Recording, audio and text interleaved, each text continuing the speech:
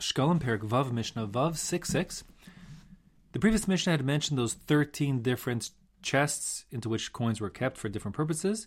3 of them, which we didn't discuss at length in the Mishnah, were the ones for the Eitzim, the Lavona, and the Zahav, the Chaforos.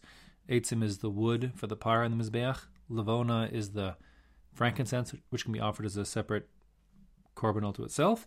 And Zav L'Chaparas was the gold for the utensils, according to most Mefarshim. So our Mishnah is going to, here in Mishnah Vav, is going to go back to that, but really, our Mishnah goes off topic. Meaning, the basic halacha is, if a person wants to give money towards wood on the Mizbeach, for example, he can just put any amount of money he wants, coins inside that shofar, and then the money will be used to purchase wood, and that's that.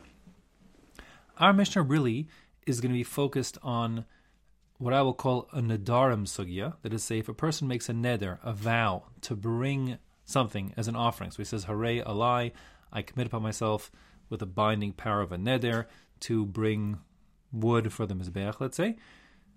So then he has to bring that wood, or the value to pay for that wood, when he goes to Yerushalayim, and that money can be put, if it's money, inside the shofar labeled Eitzim. The basic principle of our Mishnah here, the first part anyways, is that when a person makes a neder, he commits to do something, he has to fulfill what he committed, and to the extent that what he said was a bit ambiguous, and it's not clear exactly the quantity he had in mind, so the halacha is he has to bring at least the minimum amount that will conform with the basic understanding of the words that he said. We're not talking about a case where a person said one thing and meant a different thing. We just mean a case where a person was ambiguous in what he said, and therefore his obligation is at least the minimum that will make what he said true when he does it. So that being the case, the Mishnah here starts out by saying, Ha'omar harei alai eitzim. If a person says, I commit upon myself with the power of a neder to bring logs for the Beis HaMikdash. So then how many logs must he bring, or how much money must he bring to pay for how many logs? Lo yivchos mishnei gizrin. He cannot provide for fewer than 2 logs. The reason why is because when a person says harei alai eitzim, eitzim is plural. So if he says, I'm bringing, I'll translate as logs for lack of a better translation. So therefore he can't bring fewer than 2 logs, because if he brought 1 log or paid money for 1 log, then he wouldn't fulfill what he said. He said logs plural, 1 log is singular. So that's the point of our Mishnah. But again, I want to emphasize, this is not saying that if a person wants to bring or contribute wood towards the Beis HaMikdash, he must only bring no fewer than 2 logs, or contribute amount of money to purchase 2 logs is the minimum. No, not true. A person could pay 1 penny towards a log, so he could bring 1 log if he wants to. It's no problem. But it's in the Nedarim world, if a person commits to bring logs, he must bring at least 2 logs. Now in the Beis HaMikdash, the logs were of standard size, the wood that they used on the maracha, the pyre there on the Mizbeach. They're basically an amma by an amma, by a little less than an amma, according to the Rambam anyways. So it's the standard size, and that's what he has to provide for if he commits to bring wood. Again, if he commits to bring wood, he has 2 options. He can bring the actual wood itself or the money to pay for the wood. Both are acceptable. If he brings the money to pay for the wood, it can go into the shofar labeled eitzim. At all events, let's say he's bringing wood, it's important, it's required that he relinquish any personal ownership in that wood when he contributes it to the tzibur. And the reason why is because the halacha is that the wood on the Mizbeach must be tziburi, communal wood. And if he would bring it from his own personal pocket, it would be something from his own person, and it'll be a private offering or partially private, and that's unacceptable. Okay, fine. So that's the first, the eitzim. If a person says levona, he commits to bringing frankincense. So frankincense, we said, is an offering. The minimum amount of frankincense that can be brought in an offering is what's called a kometz, and therefore the Mishnah says lo yifchos mekometz. He can bring no less than a kometz quantity of frankincense. So first of all, how much is a kometz? So the kamitza, or the kometz, is the amount you can hold in your 3 middle fingers when you make like the Hawaii aloha sign. So that means it's basically the size, the volume of your pinky, If you take your right hand and make the aloha, putting your 3 middle fingers down and your pinky and your thumb up, you can slide in a pinky from your left hand into the gap between those 3 fingers and the palm of your hand. And that's what we're talking. We're talking about the amount of levona, frankincense, that would fit inside that gap, basically the volume of a pinky. So the point of our Mishnah, once again, is not saying a person must bring at least a kometz volume of levona when he makes such a contribution. No, a person could put 1 shekel in the levona shofar. He could commit harei alai to bring 1 piece of frankincense. Frankincense is basically it's sap from a particular kind of tree. It looks basically a lot like a cross between sultanas, like yellow raisins, and rock sugar. If you've seen fancy kind of rock sugar, they see it in hotels sometimes, they put to your coffee. So it looks kind of like that. It's like the size, typically the size of around and color of little yellow raisins, but it is like hardened sap, which kind of resembles more like sugar rocks, if you see what I'm talking about. In any case, so a person could, each one's called a gargir, like 1 piece. So a person could commit to bring a single gargir of levona. That's not a problem. But if he commits harei alai, I'm committing to bring levona, since levona is offered in a minimum as an individual korban as 1 kometz, he must bring a kometz worth, since that's what he said. Otherwise, if he gave just 1 gargir or whatever it is, then the different gargirim, the different pieces can aggregate, and when they have enough, they can offer a levona offering, a mincha on the mizbeach. Okay. Third of all, zahav, a person commits to bring gold. Now, the pshat in this Mishnah is that a person didn't say just generically, I'll bring gold, as in like gold bullion. He says, I'll give harei alai a golden coin, a matbeya of zahav.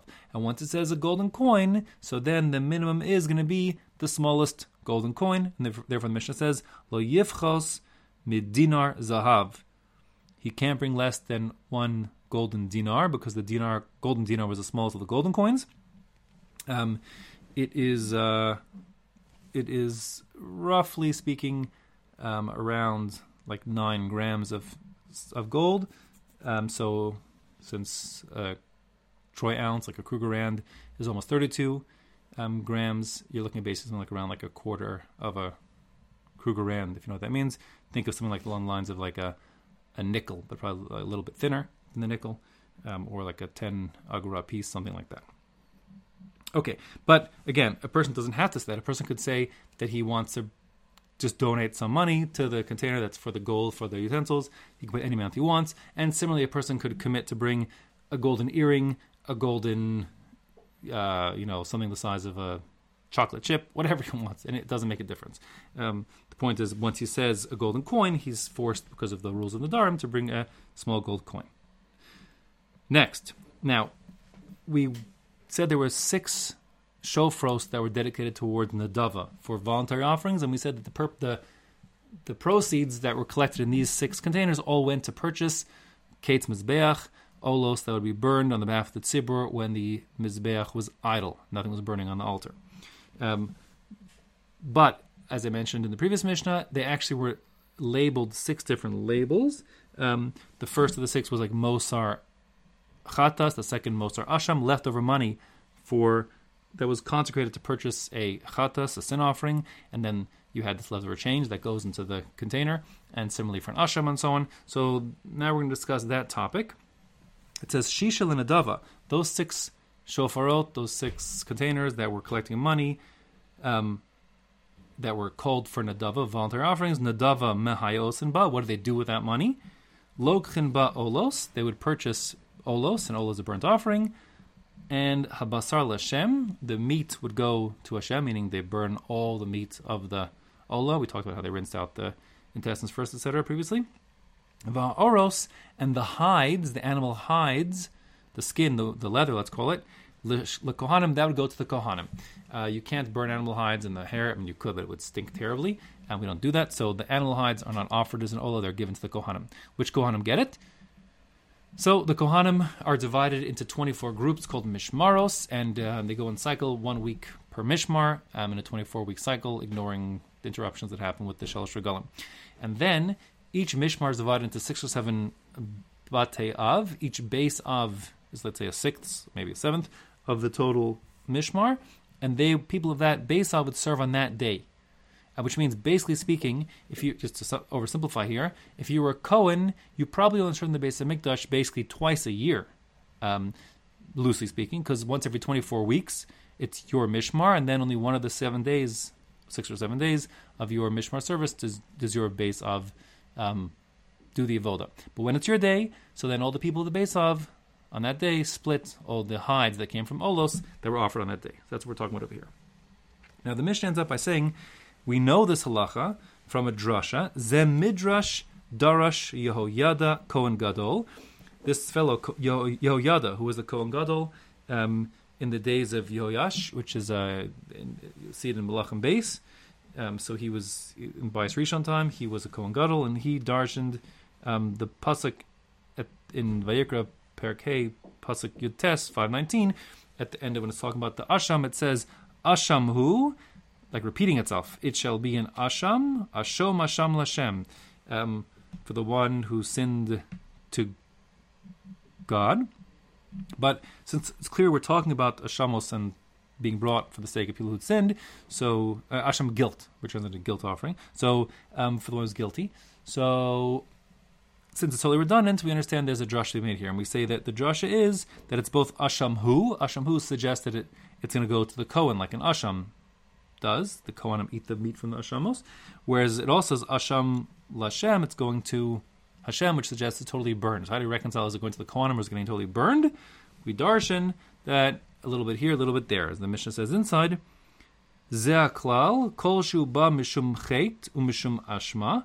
Anytime you're bringing a korban for the sake of some sin or some guilt-inducing activity, I don't know, that's a terrible translation. It's hard. There are 6 ashamos for very specific things. Anyways, yilkach bo olos. So then, if you set aside the money for it, and the money can't be used for the specific, there's leftover money that you consecrated that can't be applied now to another asham or another chatas because you can't buy another one, you can't do a voluntary offering like that. So you're left with leftover money. Those yilkach bo olos, you buy holy burnt offerings, habasar l'Hashem, the meat goes to Hashem, va'oros l'kohanim, and the hides go to the kohanim. Nimtzu shnei ksuvim kayam, and therefore you see that you'll be able to fulfill both of the mandates of the verse, being both asham-like, meaning some goes to the kohanim, and being l'Hashem, the meat going to Hashem. As the Mishnah says here, asham l'Hashem, and va'asham l'kohanim, va'omer. And indeed, that's what the pasuk says in Malachim Beis. Like that brings us drasha. It says, "Kesef Asham b'chesef chataos lo yuva Beis Hashem lekohanim yiyu." The money that is for an Asham and the money for a chatas, which is said is consecrated but can't be brought, lo yuva Beis Hashem lo yuva Beis Hashem. It shouldn't be brought into the house of God, meaning as bedek habayis, leftover money, which would be for whatever the base of English needs. To put to its, whatever it needs it sees fit. No, it's not bedek habayis. Rather, la kohanim you has to be done in such a way that the kedusha ends up in at least partial with the kohanim. How's that? You bring a korban, ola, where everything's burned and it goes to Hashem, as opposed to bedek habayis, but there's still something left over, namely the hides that go to the kohanim.